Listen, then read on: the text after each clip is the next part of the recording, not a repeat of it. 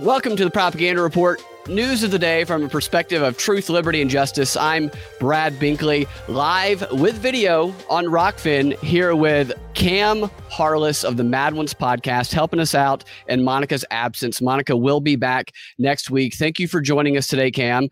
And thank you to everyone who's watching us live. For those of you listening, who are only listening, we now do the DNB live on Thursdays on Rockfin with video and interactive chat. It's fun.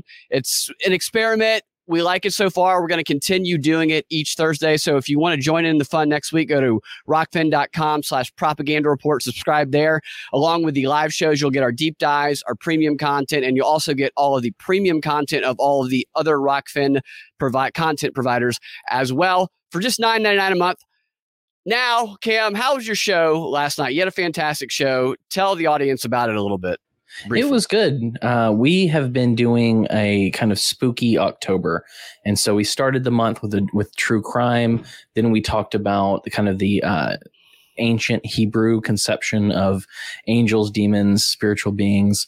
Last night, we talked to a man who does exorcisms today. And so we went through different signs of what it meant, or how he could tell if someone was demon possessed, what the different levels were, how you had to invite them in. Like, it was all sorts of interesting stuff that happened last night. It's a long episode, like all of the interesting ones are. It's kind of like how Joe Rogan works, where if he's having a good time on a conversation, it lasts longer than if he's not. So it was a good long conversation. We always go over 2 hours with Brad. So that's kind of like the thing. Like, Brad and Monica we always go over 2 hours, and Monica's always like, could we do 90 minutes? And I'm like, it's not my fault. I try to get out in an hour and a half and you're still talking. It's always fun on your podcast, and that terrifies me. The Halloween spooky stuff, I like it, but that also has always kind of been one of those things where like, it's not a Ouija board thing because they're taking the demons out, but I don't want to get anywhere near a Ouija board. That's we me talked personally. about that too. Yeah. All right. So first story of the day, we'll start off with something that I think is just a lot of fun, but I do think it is going somewhere. Tuesday night, politics made its way into the post-game show of the Boston Red Sox Houston Astros playoff baseball game in the MLB.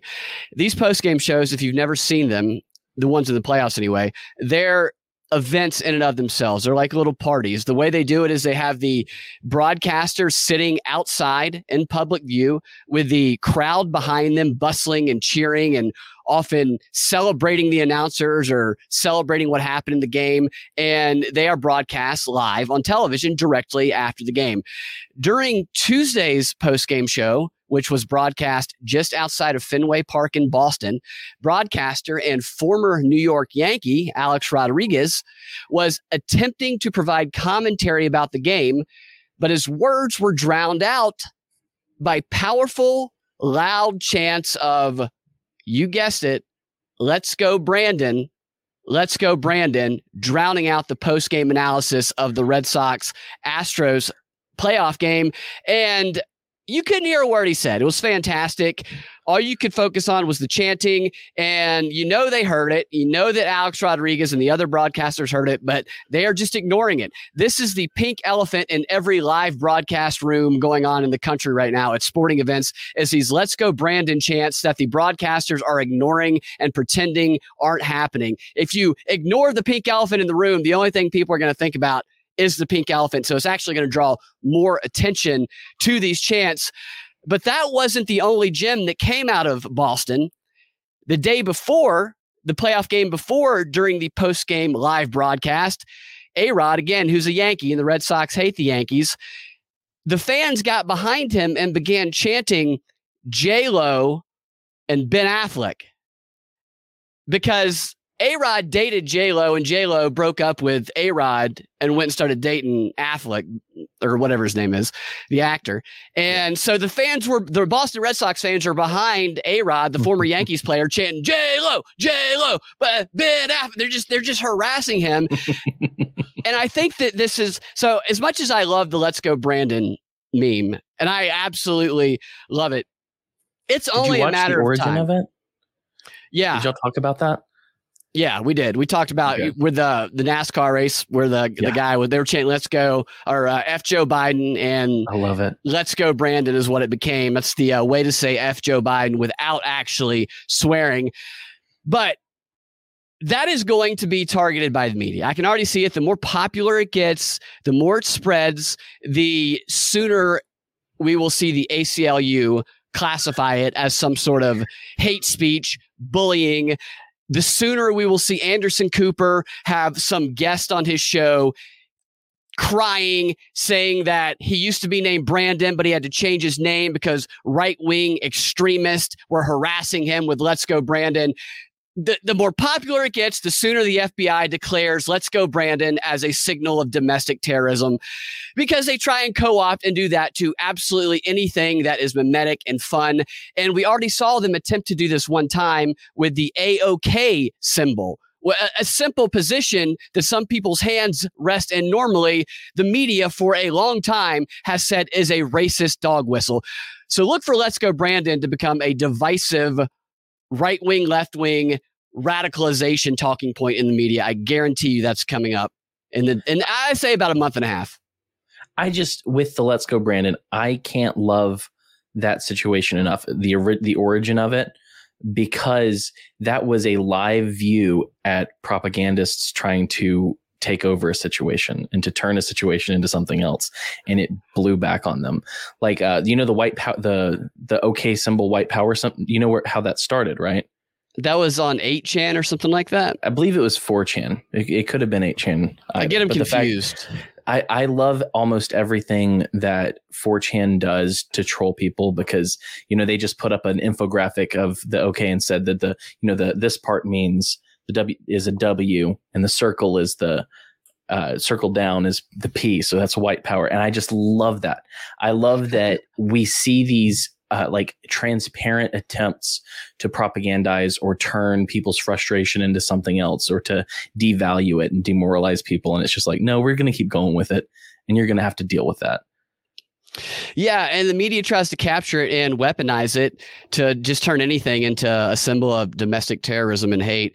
And I just wonder how long people are going to accept that. I don't really think a lot of people are. I just think the media tries to tell us that people are accepting that. But like I said, I love "Let's go Brandon," but I expect it, because they are not going to let it just continue to unfiltered, chants being going on at these live events. They will use this as a reason to crack down on live events. They'll use it as a reason to further or try to attempt to regulate the algorithm of Facebook, which Facebook is perfectly open to anyway, because they're going to benefit from it. But they use all of these things as reason for more crackdown, more control, more suppression of free speech. But let's go Brandon. Never forget that. Brandon.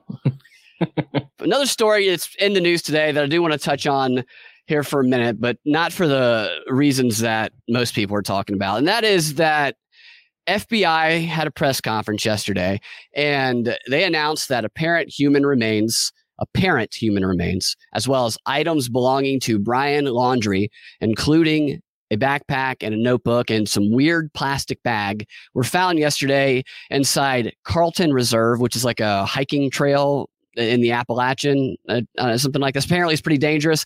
And they say the items were found in an area that up until recently had been submerged in water and is kind of near where his car was found a while ago.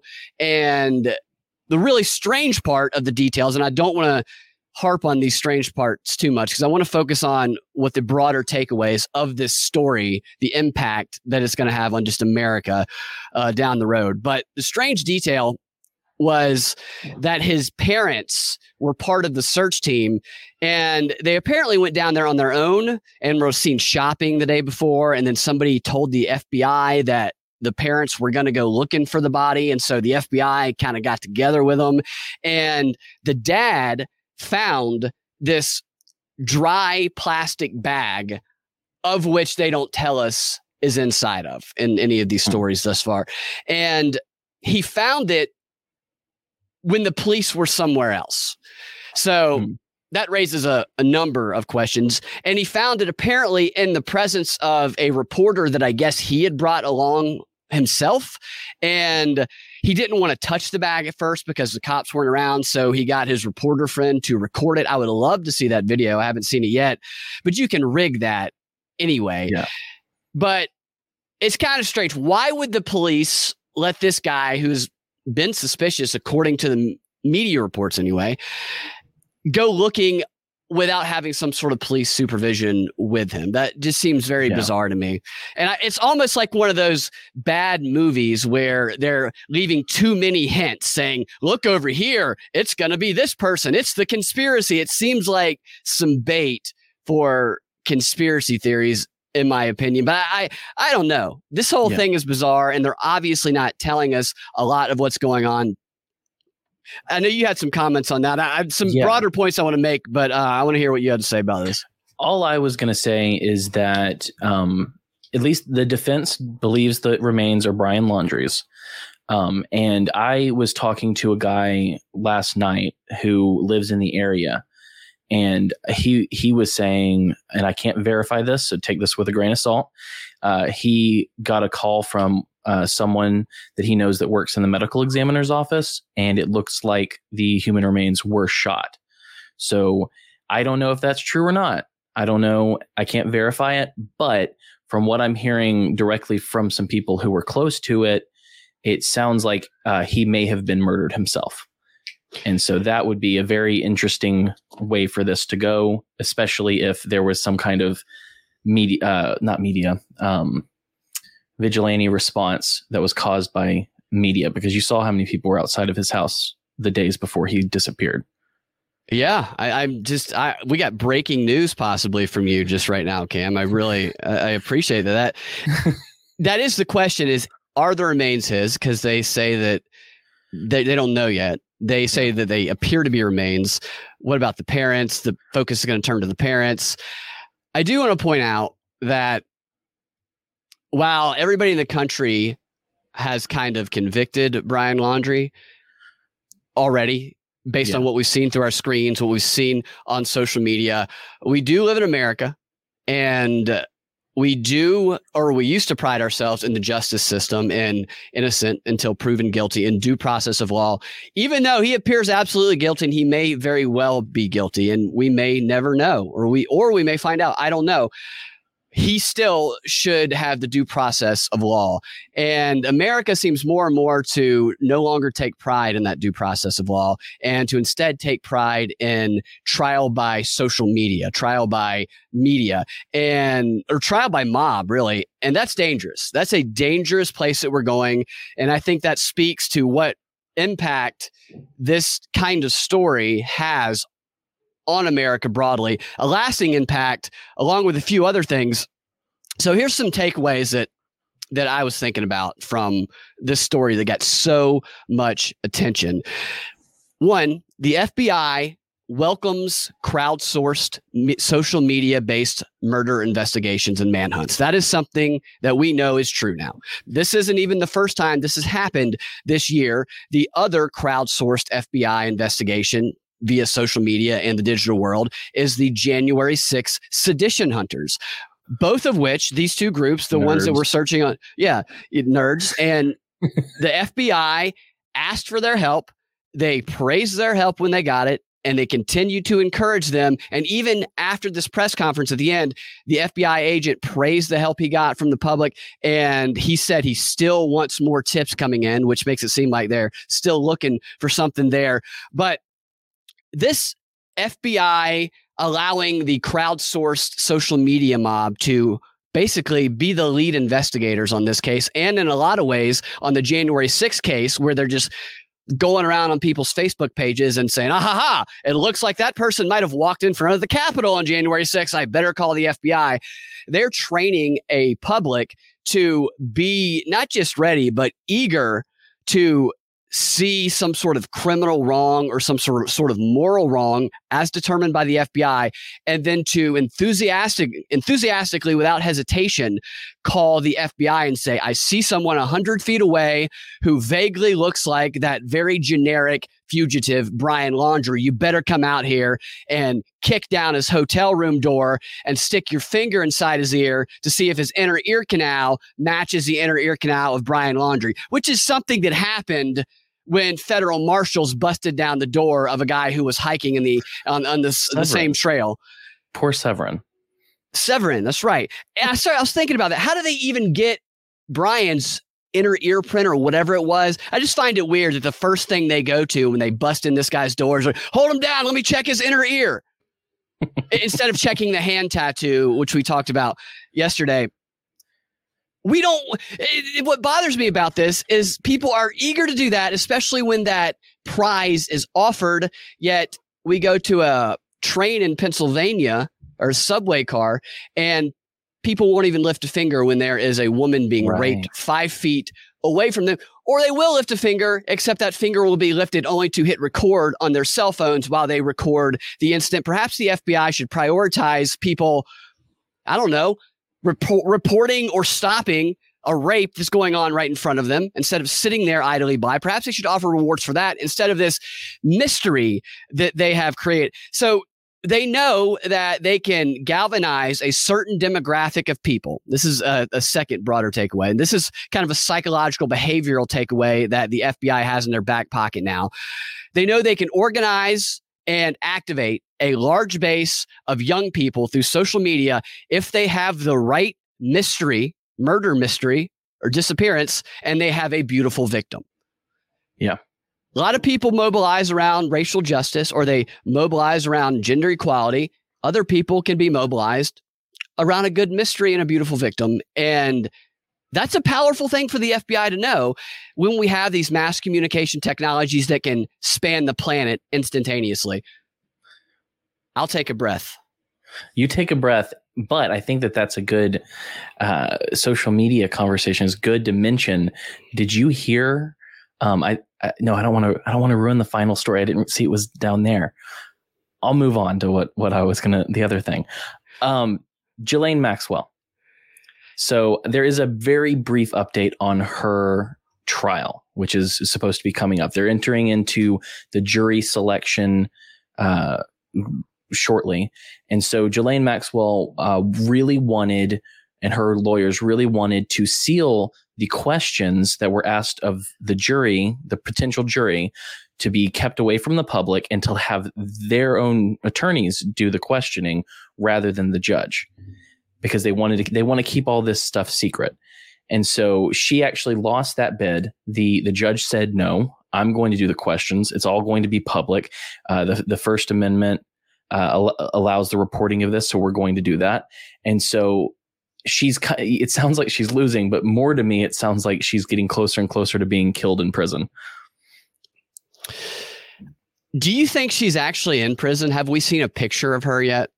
Well, I mean, the official story is that she'll have suicide. She'll do a suicide in prison, but yeah, I don't know. I don't know where she is. I think her entire story is completely bizarre.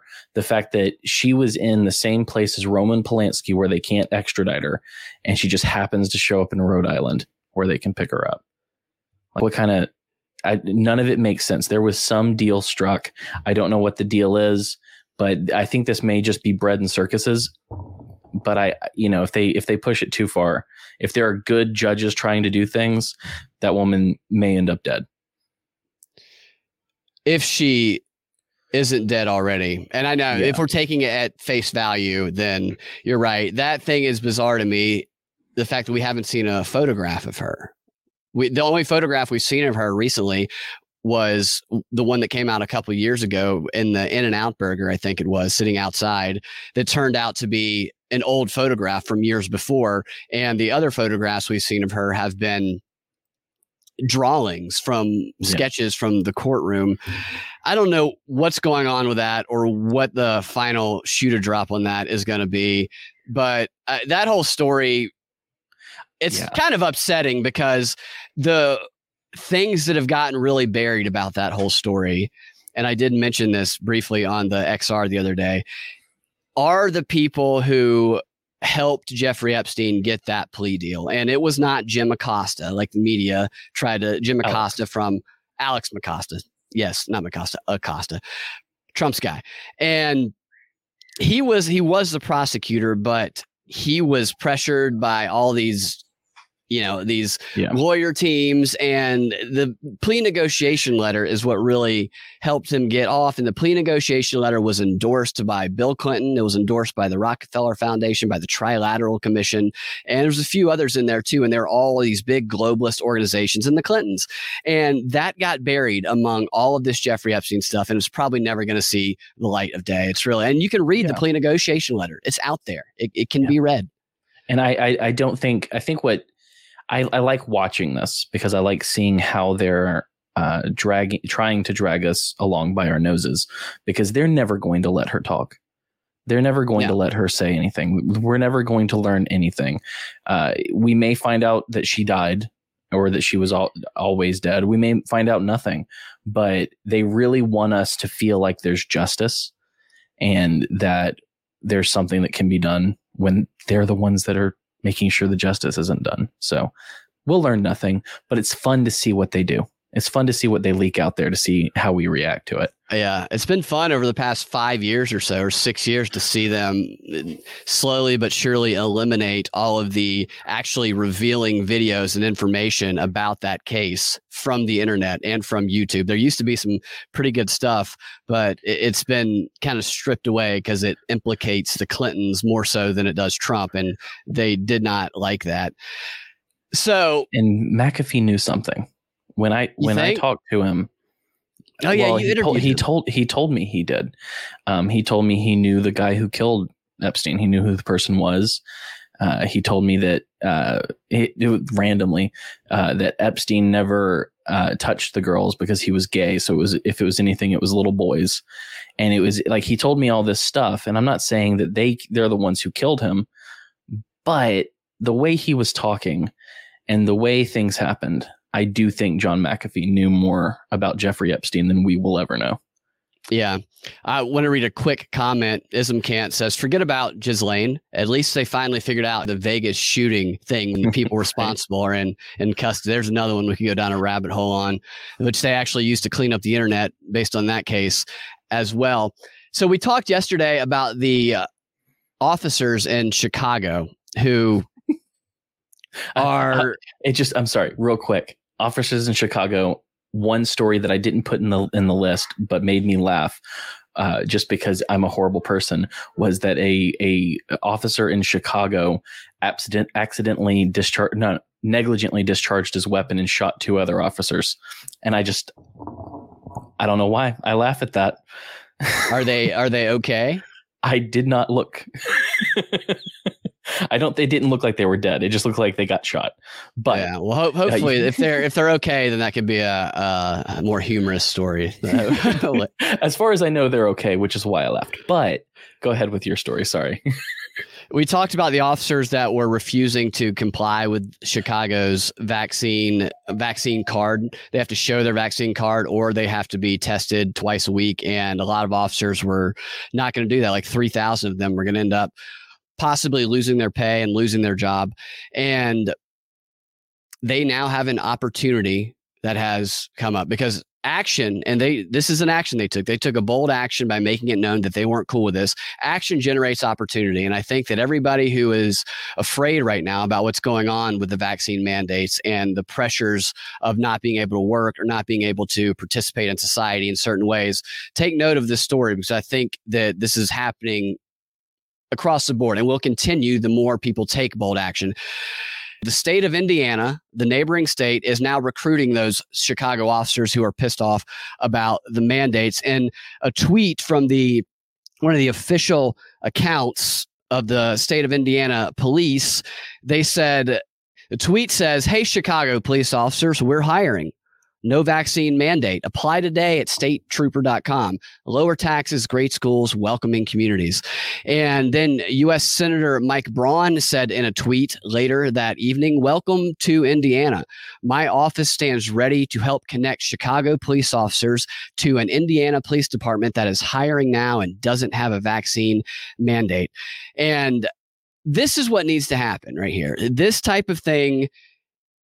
These officers now have an option. Now, are they all going to leave Chicago and go to Indiana? They Probably not. There's probably some that will, but probably not that many. But what it is if it comes down to it, if it comes down to feeding their family, then they have another door that has opened because they took the bold action to stand up for what they believed in. When you stand up for what you believe in, especially for what you believe in, you make it known, other people who share those beliefs, who have opportunities to use your skill set, to use your knowledge, they too will stand up and they will possibly open a door for you. And that is what has happened here. And I think the more afraid people are, and we see this, people are scared into silence by the media. And when we're scared into silence, we start to believe that we are of the minority opinion, that spiral of silence, when in reality, that's not the case. The media makes it seem like it's one-sided, but it's absolutely not. And as people start to speak up, as that silent majority becomes vocal, then it gives other people confidence to become vocal. And then people start saying, hey, I'll work with you. And that parallel society can then be created. I love this story, and good job for Indiana for doing that. I love that it's kind of like an Uno reverse card where they're like, we're going to fire you if you don't do this. And they're like, no, you, because you're going to lose your jobs because you're going to run out of officers. We're going to be over here. Really, Chicago is the worst place for crime anyway. And they were talking about the Magnificent Mile, that beautiful shopping strip in downtown Chicago. I used to live in Chicago, and it was gorgeous. It is apparently now just destroyed. Violence, robberies. This is according to the news. I haven't been there, but that's a shame that they're letting the city kind of crumble even more so over these mandates. It seems intentional to me. I say that all the time, but it definitely seems like they're kind of destabilizing using these mandates. There can be new heroes, though. Of course, there's always the National Guard that can save us, right? That's what they're absolutely there for. But we're gonna save that one because we're gonna go to the. That was such a good segue. I know it was a great segue, but we're running a little bit tight on time. So we're going to save that one for the DNB XR, the story about the National Guard. The White House has actually been talking about deploying the National Guard to help with these supply chain issues. All right, before we get to that final story of the Free 30, which is going to be about 3 reasons why Donald Trump's new social media platform will fail, according to CNN, I'm guessing. That sounds like a CNN Chris Kaliza headline is what that sounds like, actually. So I'm interested to hear why they think it will fail.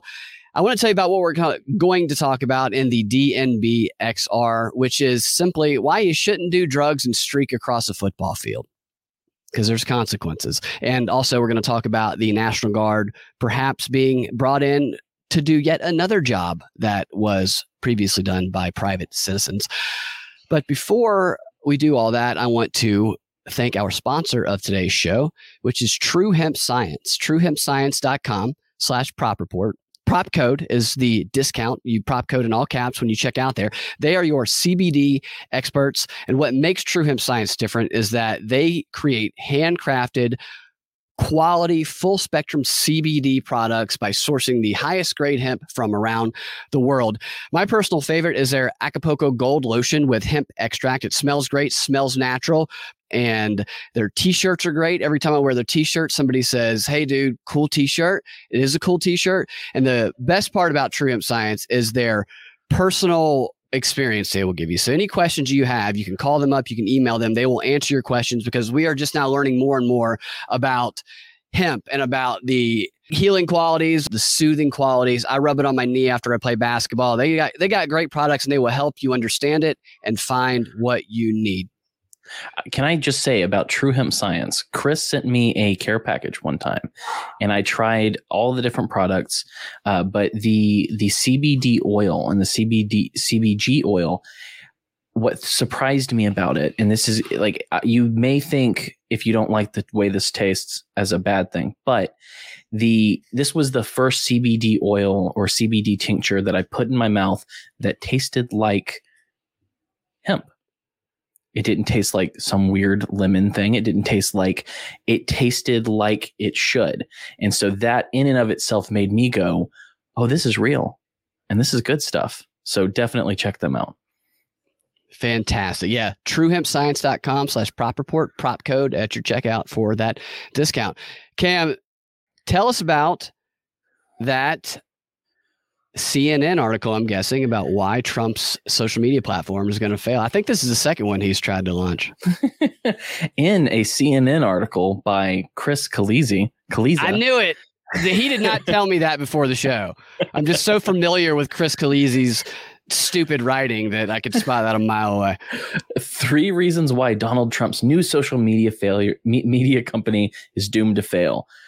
And so this is not the first kind of social media that's centered around this new right conservatism. There was Parler that went around for a while, which I always said was a honeypot. Then more recently, one of Trump's associates came out with something called Getter, Gettr. Yeah. Which I signed up for just out of curiosity. And it was like, if you don't hook me with your app in like 10 minutes, I'm going to delete it. I deleted that app. But Trump is going directly into it. So the downside for Trumpites when it came to these other Twitter clones was that Trump wasn't on them. There may be like presser things that came through it, but Trump's supposed to be coming directly is supposed to be directly on this app. Hey now. And so the name of the app is Truth Social. With capital, all truth is all capitalized, TRUTH, the most boomer way to name an app I've ever seen in my life. And so get this app, instead of, so it's a Twitter Truth clone. Social. And yeah. So like on Twitter, you have tweets. On Parler, what was it that they called them on Parler? I can't remember, but it was dumb. But on Truth Social, you're not going to be tweeting. You're going to be truthing and truthing out truths. And you're truthing out truths? Yeah, so they're called truths rather than tweets. And I just find that hilarious. This was just this petty ass article. Oh, well, you know why it's going to fail? It's because Twitter already exists. Also, the conservative social space is crowded and not doing well. You saw what happened with Parler when they shut them down. Obviously, it wouldn't work well if Trump tried it.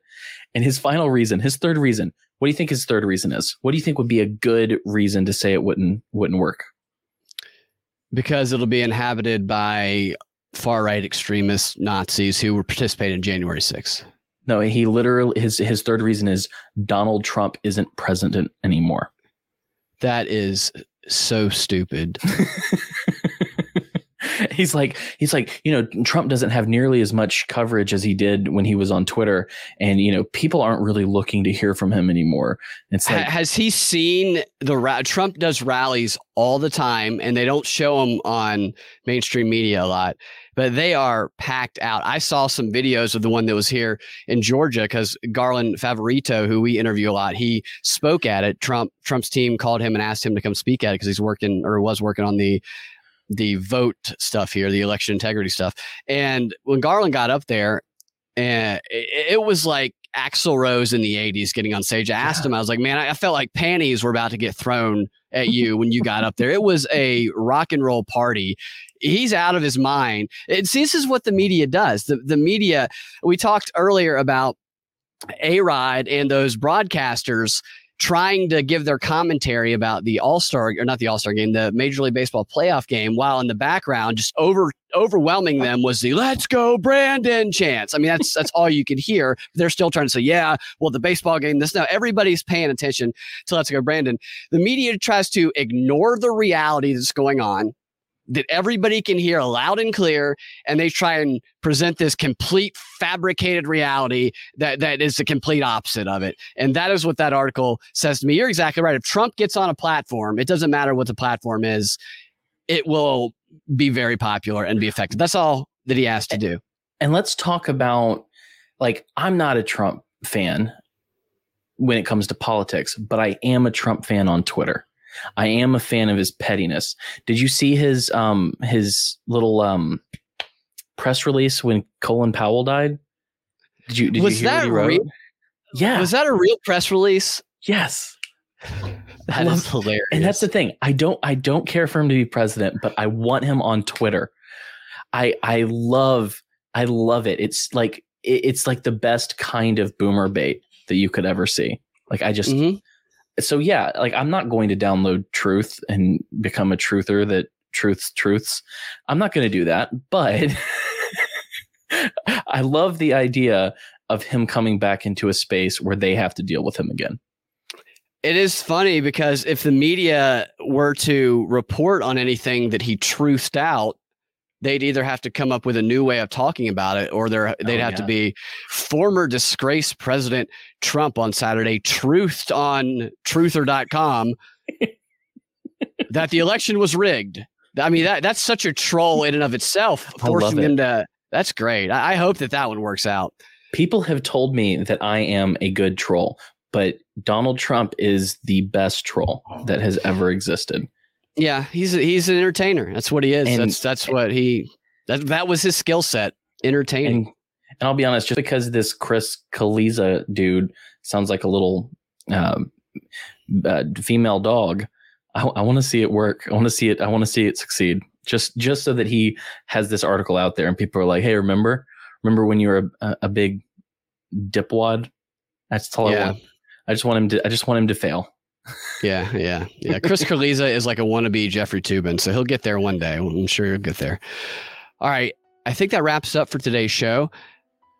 Thank you all for listening. Thank you, Cam. We're going to go do some more in the DNB XR. You guys can find your Drive Time News Blast every weekday afternoon at thepropreport.com or your favorite podcasting platform, the Propaganda Report podcast feed. If you want access to that extra content that I was telling you about or these live Thursday shows, you can go to rockfin.com/propaganda report, or you can go to patreon.com/propaganda report and check out our different tier offerings there as well. Thank you for listening and have a fantastic rest of your day. We have a special interview dropping tomorrow. It's a great one. I'm going to leave the tease of that. Have a great weekend.